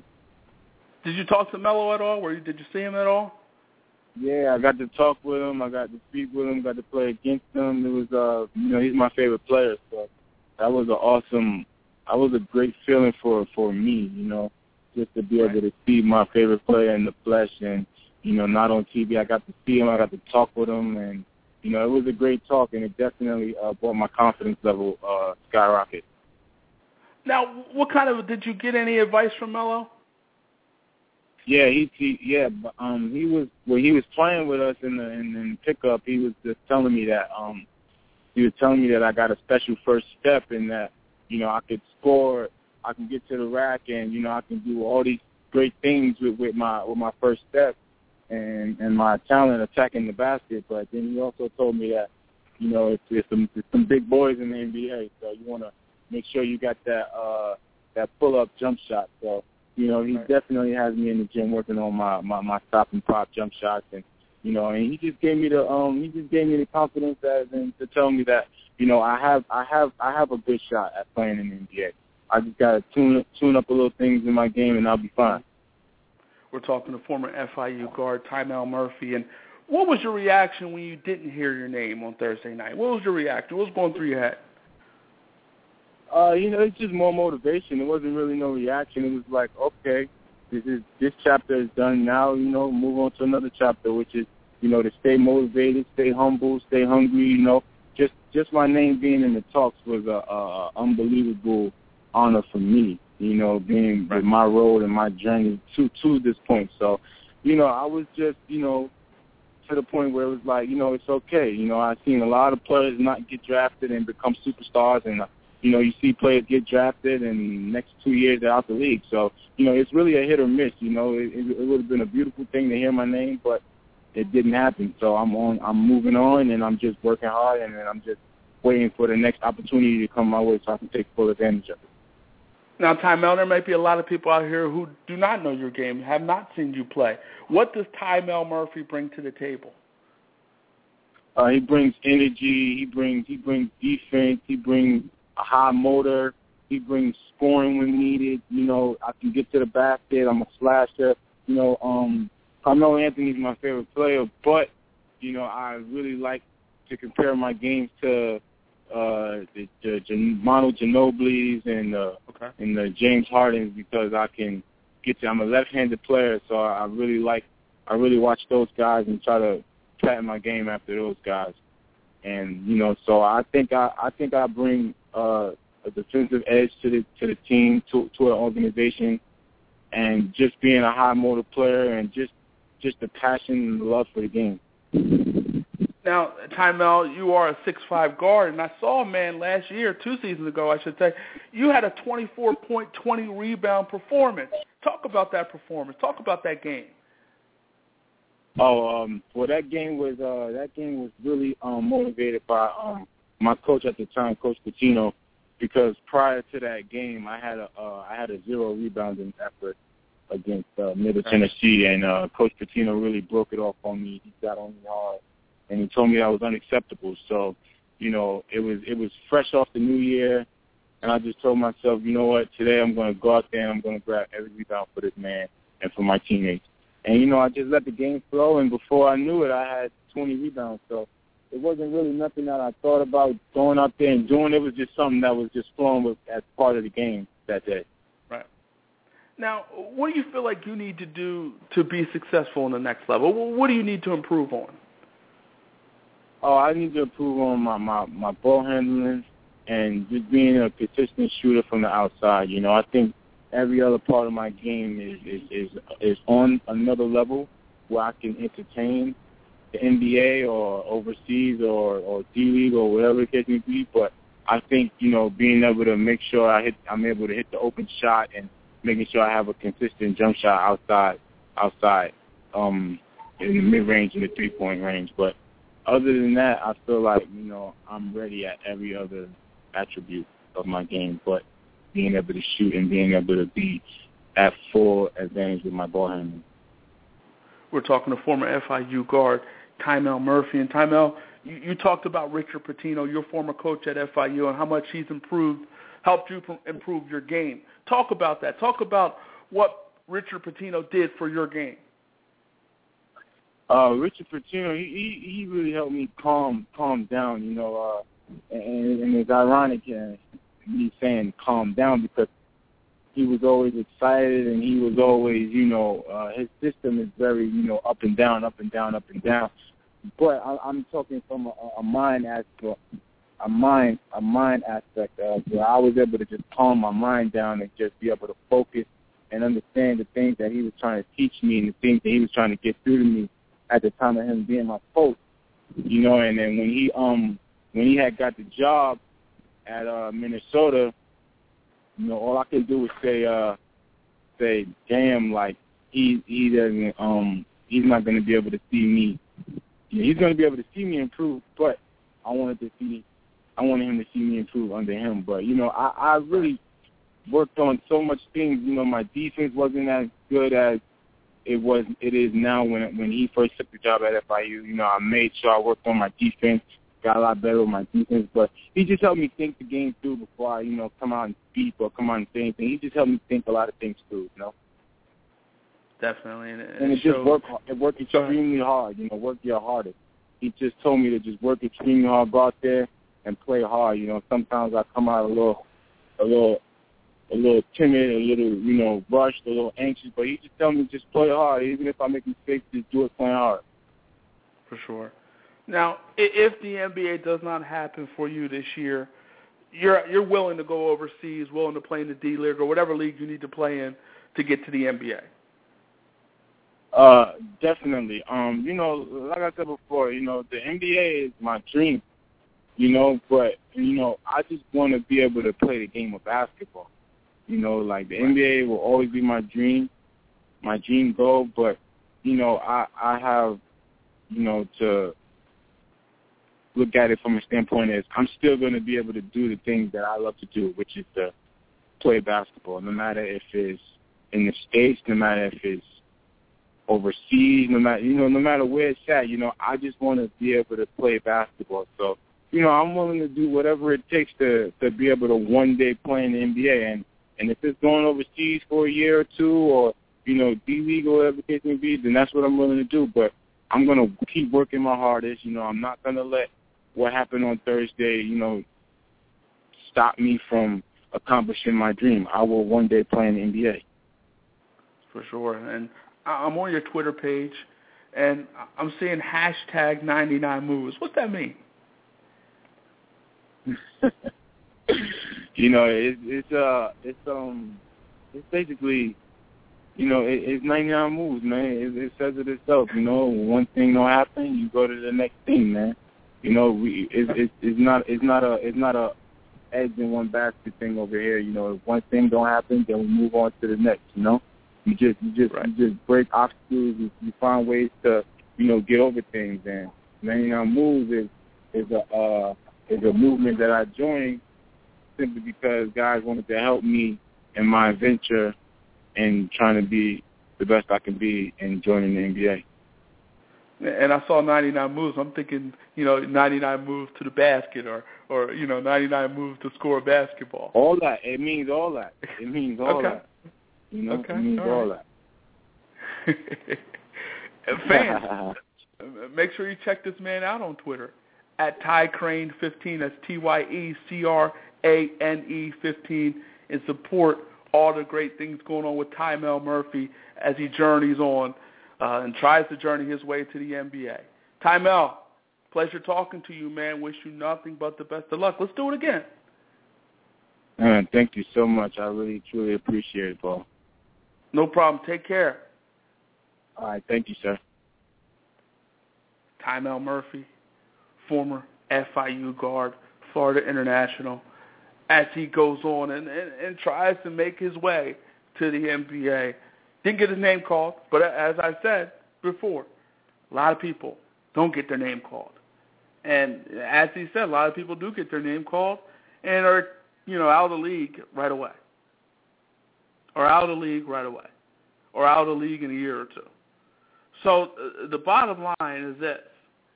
And Carl Landry, perfect example of this. Guy who went undrafted. But he found a way to get to the NBA. And that's what Tymel Murphy has to do. He has to find a way to get to the NBA. He has to find a way. And as he said, maybe he doesn't go to the NBA right away. Maybe he takes a different route to the NBA. Maybe he goes overseas. Maybe it's the D-League. Maybe it's something. But hopefully he can get himself an opportunity to get to the NBA and, have a successful career. Thank you, Tymel Murphy, for stopping by. As we go on in the show, and obviously the NBA free agency is big and hot and heavy, and I talked about this before. I tweeted this out this week. Here's the thing about the NBA free agency. And here's if you're Adam Silver, if you're everybody there at the league offices in New York City, you're right now, you're dancing in the streets, you're celebrating, you're laughing, you're having a good old time because you know what? Here's the reality of your situation. Here is the reality of your situation. Back in 2010, when LeBron James was a free agent, Dwayne Wade, Chris Bosh, all those boys were out there. Remember that? And how much attention it got? I mean, people were talking about the NBA deep into the summer. And that's what you have 4 years later. You have Kevin Love, who knows where he'll land. Obviously, he's not a free agent, but he might get traded. We'll see where he lands. Obviously, LeBron James is out there. Bosh and Wade probably will be out there. Melo is out there. Carmelo Anthony. These guys are out there. And these guys are big-time players in the NBA. LeBron, arguably the best player in the NBA. Melo, arguably top 10 in the NBA. Kevin Love, maybe the best power forward in basketball. Chris Bosh, still a very good power forward in this game. All these guys, these guys are free agents. These guys, now, there's a possibility that these guys could be switching teams. But you know what? Here's the thing. We're still talking about it. The NBA season's over. The draft is over. We're still talking about it. And that's going to continue to happen deep into July. We're going to be talking about LeBron James. Where is he going to go? What are the Heat going to do to get better? We're going to keep talking about it. Carmelo Anthony, Chicago, Houston, Dallas, back to New York, to Miami. Where does he go? Where does he go? We're going to be talking and talking and talking and talking some more. I can't wait. I'm enjoying it, man. And this is going to be deep into the summer. Deep into the summer. And you look at the situation with the New York Knicks. If I'm Melo, obviously they traded Tyson Chandler this week and Raymond Felton. But if I'm Melo, I'm looking at the roster, and Phil Jackson is telling me he can't do anything for me until next season, till after next season. So I'm 30 years old, and I got to go through another season of a season that I know I can't win a championship. I know I won't be able to win a championship. And I know the Knicks are talking about trying to get their hands on Pau Gasol. But they can't offer him no more than $4 million. Does Pau take that? I don't know. I mean, that's a big, I would think he would be able to find something more financially. I mean, he's won a title. He's won his title already. So at this point, you would think his intent was to try to find someplace. And maybe he still wants to try to shoot for an NBA title. Maybe that's still his goal. Maybe he goes back to the Lakers. Who knows? But whatever his motive is, whether it's financial or winning, do you think going to the New York Knicks will allow you to win this year? I mean, Gasol doesn't have a lot of basketball left. He doesn't have a lot of basketball left. So I don't know, in terms of going to the New York Knicks, if that's going to get him an NBA title. Ever. And I look at Melo, and my thought is, well, Carmelo Anthony, you're not going to be able to win with the New York Knicks right away. As far as I'm concerned, there's no guarantee that you will be able to get the free agents that you need in 2015 and beyond to win a title. There's no guarantee. I've said this before. Phil Jackson, a great coach, but has never been an executive. And Derek Fisher, a guy who's had success in this league and won titles as a player, never been a coach in this league, never been a coach in the NBA. So the bottom line is this. Here's the bottom line.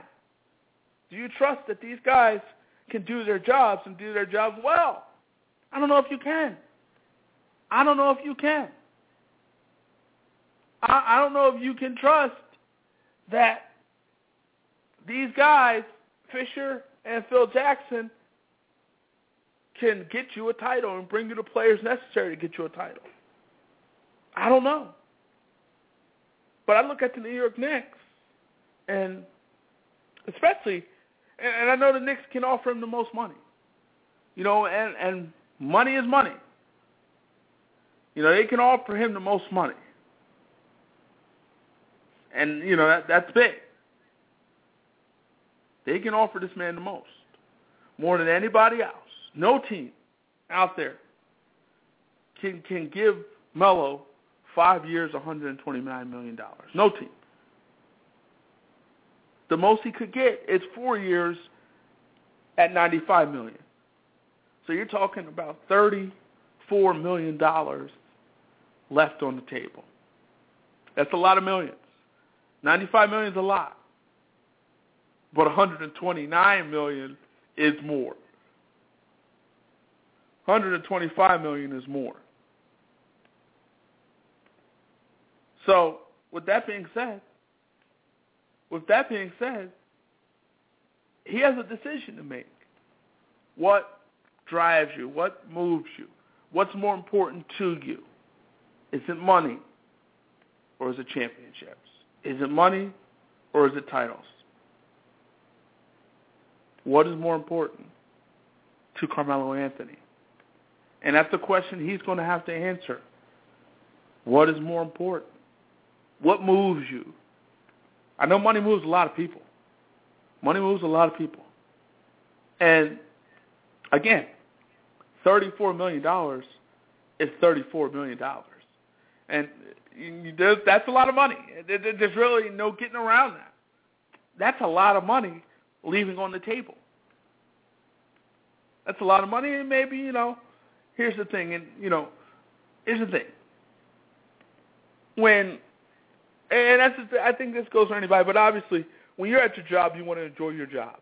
You want to be compensated very well for it, but you want to enjoy it. You want to be happy getting up every day and going to work. That's the kind of happiness you want in life. Now, if you're Carmelo Anthony and you're in that 5-year, $129 million deal, you're enjoying them. Obviously, you get millions and millions of dollars. Lots of money. They say money can't buy happiness, but it sure kind of helps it. You might not be able to buy it alone, but it sure helps. It's a step in the right direction, I would think. But anyway, you're enjoying all your millions of dollars, but at the same time, in enjoying all your millions of dollars, you're going every day to the office, which is the basketball court, and your team is losing, night in and night out. Your team is unsuccessful. Your team stinks. your team is not competing for an NBA title. No matter how much money you have, no matter how much money you're making, that's got to be pretty frustrating. That's got to be pretty frustrating. And so the question becomes $95 million, $129 million.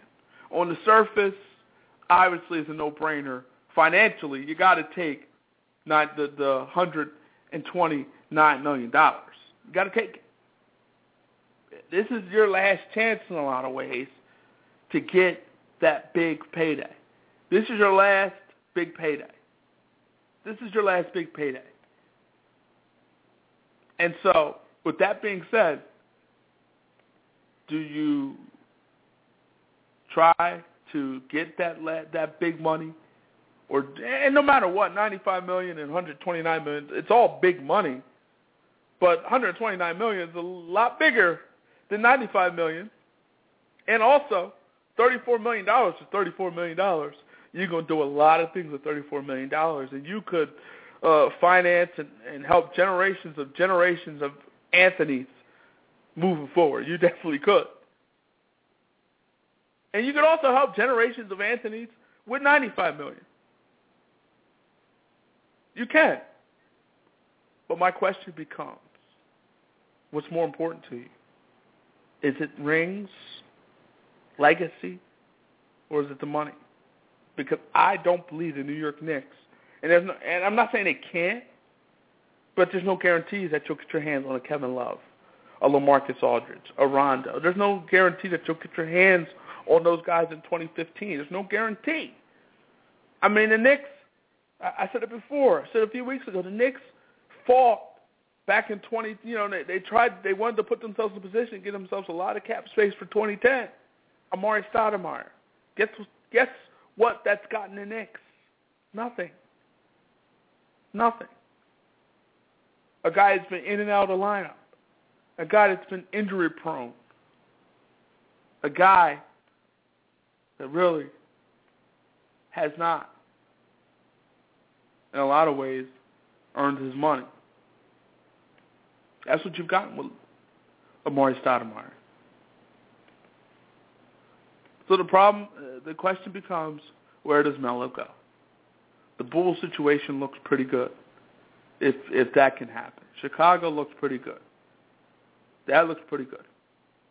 And obviously, you got a guy who's pretty serious about finding a different, I don't want to say find a different situation, but pretty serious about thinking about his options. And here's the thing about life. You want to have as many options as possible. Options in life are great, are beautiful. They're beautiful. They're great. You always want to give options. You always want to have options. You don't want to. No one likes to be forced in a lot of ways to do something they really don't want to do.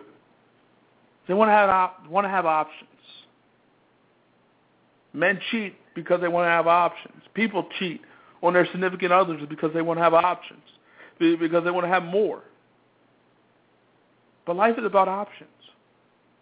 And, the more options you have, sometimes the better your life is, because you have so many options, so many things to choose from.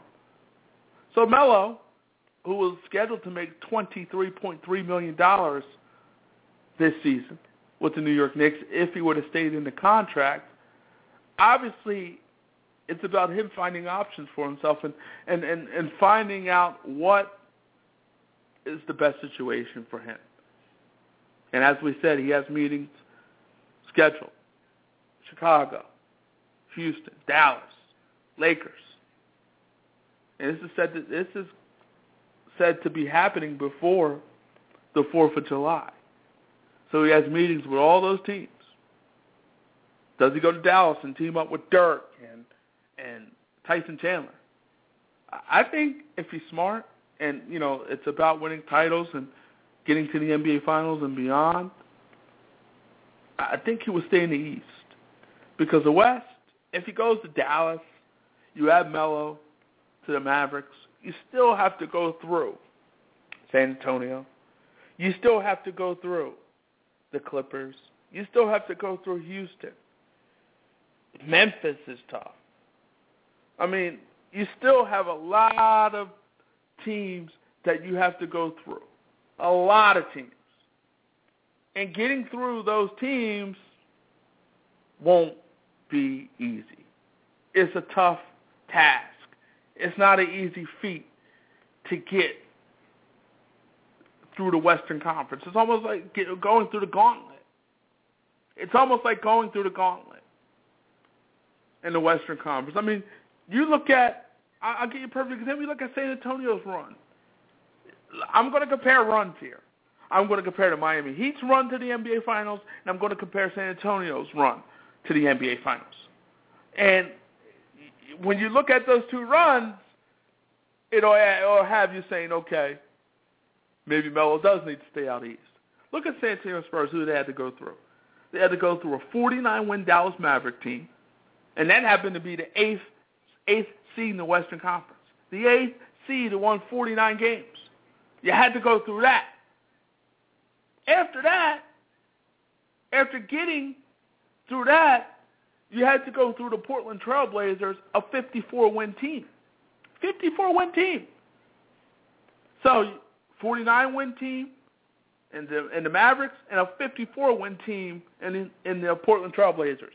And then in the conference finals, you had to go through OKC, which is a 59-win team. That's rough. That's the gauntlet. And they got through the gauntlet, and they got to the NBA Finals, and oh, by the way, they beat up on the Miami Heat. Beat up on them. Let's look at the Miami Heat's run to the NBA Finals. Charlotte Bobcats, 43-win team, a team that had a hobbled Al Jefferson. That was easy. The Brooklyn Nets, a 44-win team. You go through them, you plow through them, beat them in 5. And then the Indiana Pacers, yes, a team that won 56 games, but a team that was a totally different team in the second half of the season and into the playoffs. You get through them, and ultimately you get to the NBA Finals. So my point is this. If you're Carmelo Anthony, just looking at the landscape of the two conferences, a Western Conference where 7 of the 8 teams in the playoffs won 50 or more. And the Mavericks were the 8th seed, and they won 49 games, darn near 150. Do you want to do that? Is that the route you want to take if you're Melo to the NBA Finals? Or do you want to go through the Eastern Conference where the Atlanta Hawks, the final seed in the conference, was 6 games under 500? 6 games under 500. And 2 teams with 50 or more wins in the playoffs compared to 7 teams in the West. So the point I'm trying to make is this. If you're Melo, I think your best interest is to stay out east. Maybe go to Miami, take less money, team up with LeBron and them. Or maybe you go to Chicago, team up with Derrick Rose and Joakim Noah. And I know Melo has been on record as saying that, he really is a little reluctant to move his family from New York City to Chicago.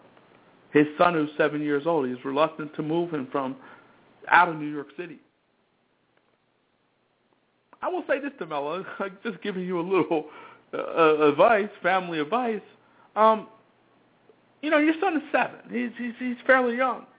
So if you send him to Chicago, you can set up a decent enough life for him where, maybe he'll be good enough. He'll be fine.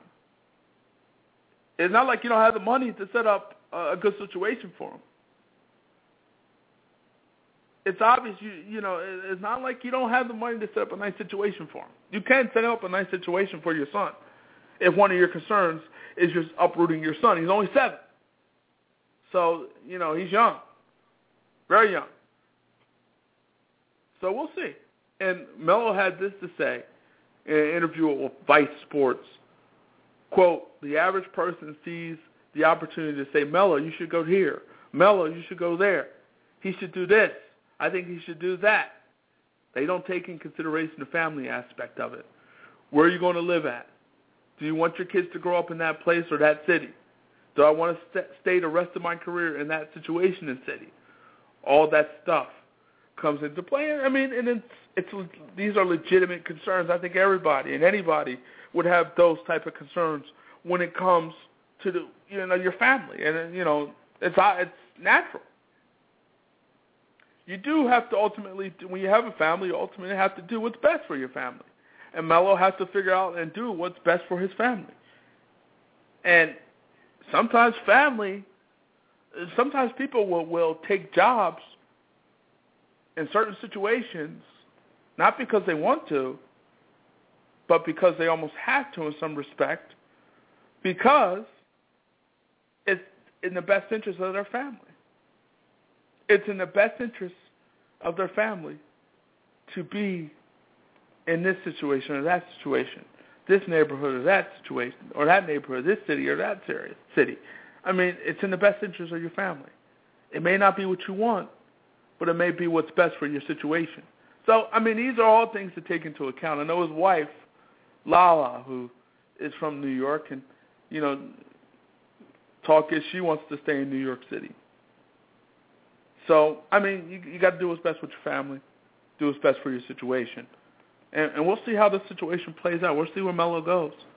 I'm leaning to Melo, if I'm going to make a guess, or a prediction, if you will. I think Melo goes to Chicago. I think that's the best situation for him, other than Miami. But I think Chicago's the best situation for him. If I was going to put it in order, obviously an opportunity to play with LeBron James, I think that's one.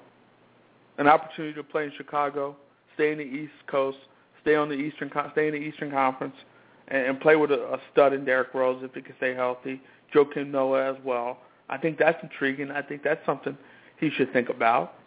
And I think with the Lakers, well, before the Lakers, I think Houston wouldn't be a bad situation if you could be teaming with James Harden in Houston.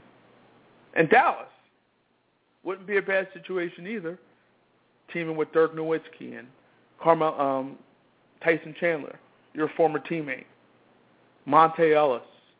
So teaming with those guys, that's not a bad situation either. The Lakers situation, unless LeBron James is coming to L.A., I don't think it's a good situation. Kobe, 2 years left on that deal, that big deal that he signed, and I don't know how much good basketball Kobe Bryant has left in I don't know how much Kobe Bryant has left in the tank. I don't know how much Kobe Bryant has in the tank. I don't think anybody knows how much Kobe Bryant has in the tank. So with that being said, I think LA has to be last on your list unless LeBron James says he's going to LA. And then I think, we can talk about some things in terms and as far as the Lakers go. But that would be last on my list. Really would. It would be last on my list. But we'll see what happens.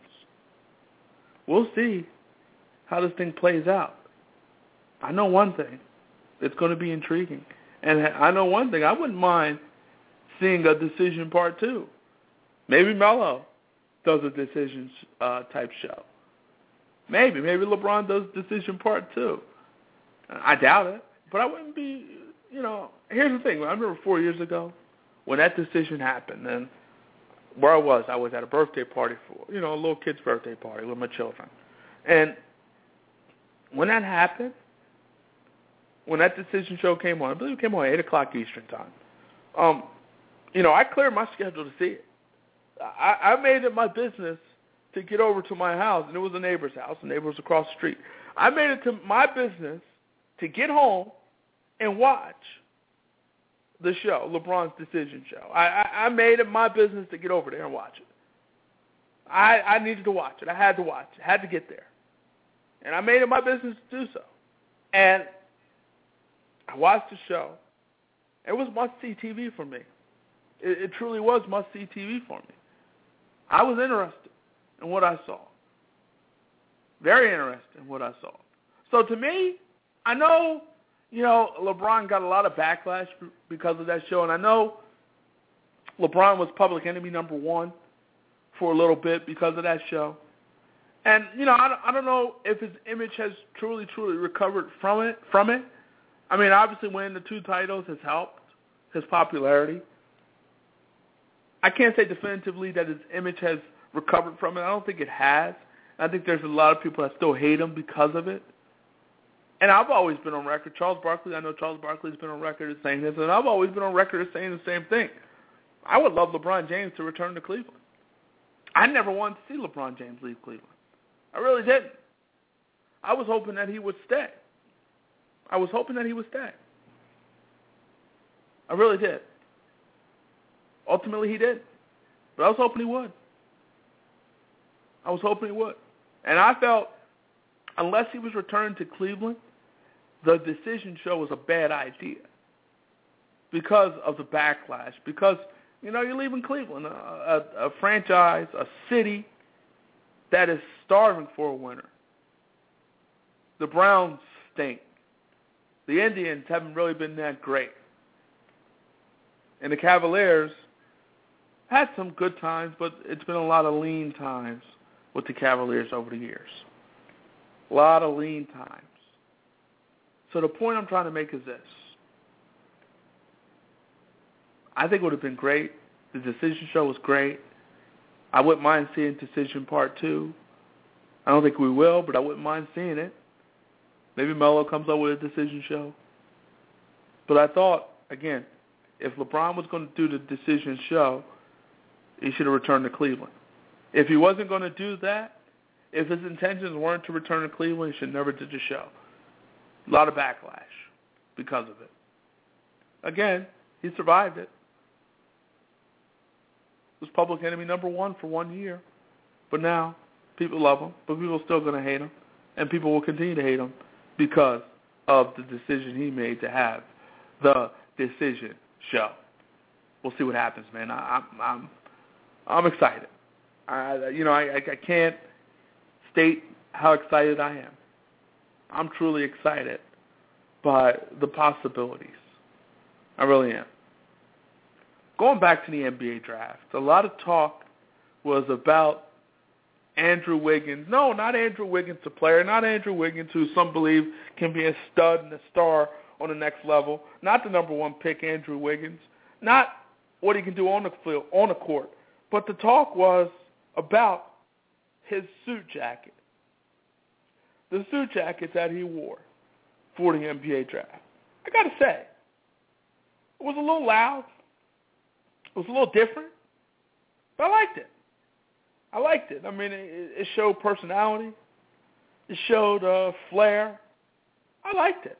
And I guess, judging by some of the tweets that I'm seeing, some of the things on Facebook and social media, a lot of people don't like it. I mean, I thought it was out of the box. And, life is too short to be in the box. Life is better when it's out of the box. Yeah, more fun when it's out of the box. When you're doing the things that you like and wearing the things that you like, and you're doing things different. You're doing things that everybody else doesn't do. Who wants to be the same? Same is boring. Different is better. Who wants to be different? That's a good thing. I mean, the jacket's a black jacket here. White design. I guess that's a floral type design. Did I see here and I saw? I mean, I didn't really break it down, but I definitely liked it. I thought it was nice. It was a good situation for Andrew Wiggins. He's number 1 pick. He had a big-time suit jacket. Life is good. It's good to be Andrew Wiggins. It's definitely good to be Andrew Wiggins. Also good to be Zach Randolph. Zach Randolph, who decided to stay in Memphis, decided to opt in for this season. he will make $16.5 million. Ultimately, he's opted in to make that $16.5 million. But he also re-upped for 2 years after that at $20 million. So Zach Randolph is staying in Memphis. You know, there was some talk maybe Zebo would opt out, and you know maybe he would go elsewhere. But Zach Randolph is a key guy for the Memphis Grizzlies, a key guy. And you look at the Memphis Grizzlies, you look at the finals, the Western Conference. The second round of the NBA Finals, and that was the first round actually, where Zach Randolph, Game 7, this guy suspended for Game 7. It was a totally different game. I mean, it was a totally different game, and obviously you knew that Memphis really had no shot without Zebo. Mike Conley was beat up too, but no Zebo. You knew they had no shot. But Memphis took OKC to 7 games, and then a year ago made it all the way to the Western Conference Finals. And Zach Randolph is a big reason why. His versatility, his shooting ability, his rebounding, his work in and around the basket. You always look at Zach Randolph and you try to figure out how he does the things that he does. I mean, how is this guy, and this is since 2009. Since 2009, Zach Randolph, in 339 games with the Memphis Grizzlies, is averaging 17 points and 11 rebounds. How is a guy who can't even jump over a phone book get those type of numbers? How is a guy with his athleticism getting those type of numbers? How? How is he doing it? And, you know, obviously he's finding a way to do it. He's finding a way to score around the basket. Can't jump, not very athletic, but still finds a way to score. Still finds a way to get it done, even with his athleticism or lack thereof. He finds a way to get it done. And he's going to go back to the Memphis Grizzlies, and that's big for the Memphis Grizzlies. How about the World Cup? You know, we've got a few moments left. The World Cup. And, you know, the United States ultimately, they lost to Germany, but because of point differential, were able to make it to the knockout round, the final 16 of the World Cup. And I got to say, I mean, I'm still, you know, a lot of people are watching soccer and talking about soccer, but at the same time, I still can't get into it. Still having a hard time getting into it. It's just not that exciting to me. Not enough points, not enough action. It's just back and forth, but there's really no action to speak of. I don't see it. But again, I'm not a big time, and I heard somebody say this. Look, it's like baseball. Like, a lot of people don't like baseball if you never watched it because at times, you know, baseball can drag. The game can be boring at times. I love the sport, but the game can be boring at times. But I heard a guy say once you know the rules and everything, you begin to appreciate it a little more. And maybe that's the case with soccer. Maybe if I continue to watch it more and understand it more, know the rules a little better, maybe I will be able to truly appreciate the beauty of the sport of soccer. Maybe. Maybe not. I don't think so. But, you know, obviously the U.S. has a big game on Tuesday. And if they can win it, here's the thing. Let's just say the U.S. won the World Cup title. We'd be talking about it. We'd be celebrating it. But I think soccer would go back into its hole in the United States. I mean, I know soccer is gaining popularity. It's gaining steam. I know a lot of people, you know, a lot more people are watching it. And I understand all those things, but at the end of the day, this is about patriotism. This is about, you know, fans, you know, supporting the flag and cheering for the flag more so than cheering for the players on the field. I mean, you know, a lot of people, again, soccer will go back to its hole after the World Cup. And again, it is gaining popularity, but at the same time, people aren't going to be talking about soccer the way they are right now. It's kind of like the Olympics. You know, we talk about, you know, ain't nobody watching the luge after the Olympics. No one's watching those things. No, I mean, not too many people are watching figure skating as much as they watch it during the Olympics. It's just not happening. I want to thank Malcolm Jenkins for stopping by.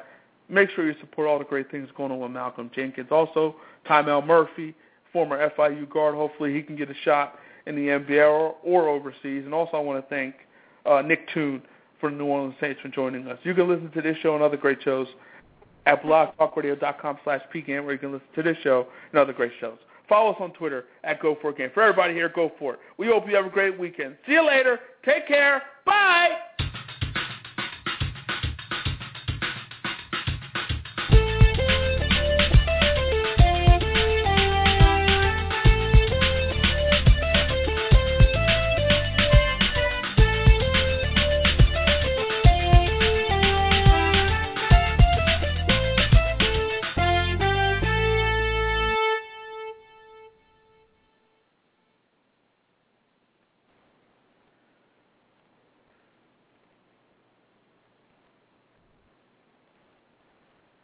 It is Ryan here, and I have a question for you. What do you do when you win?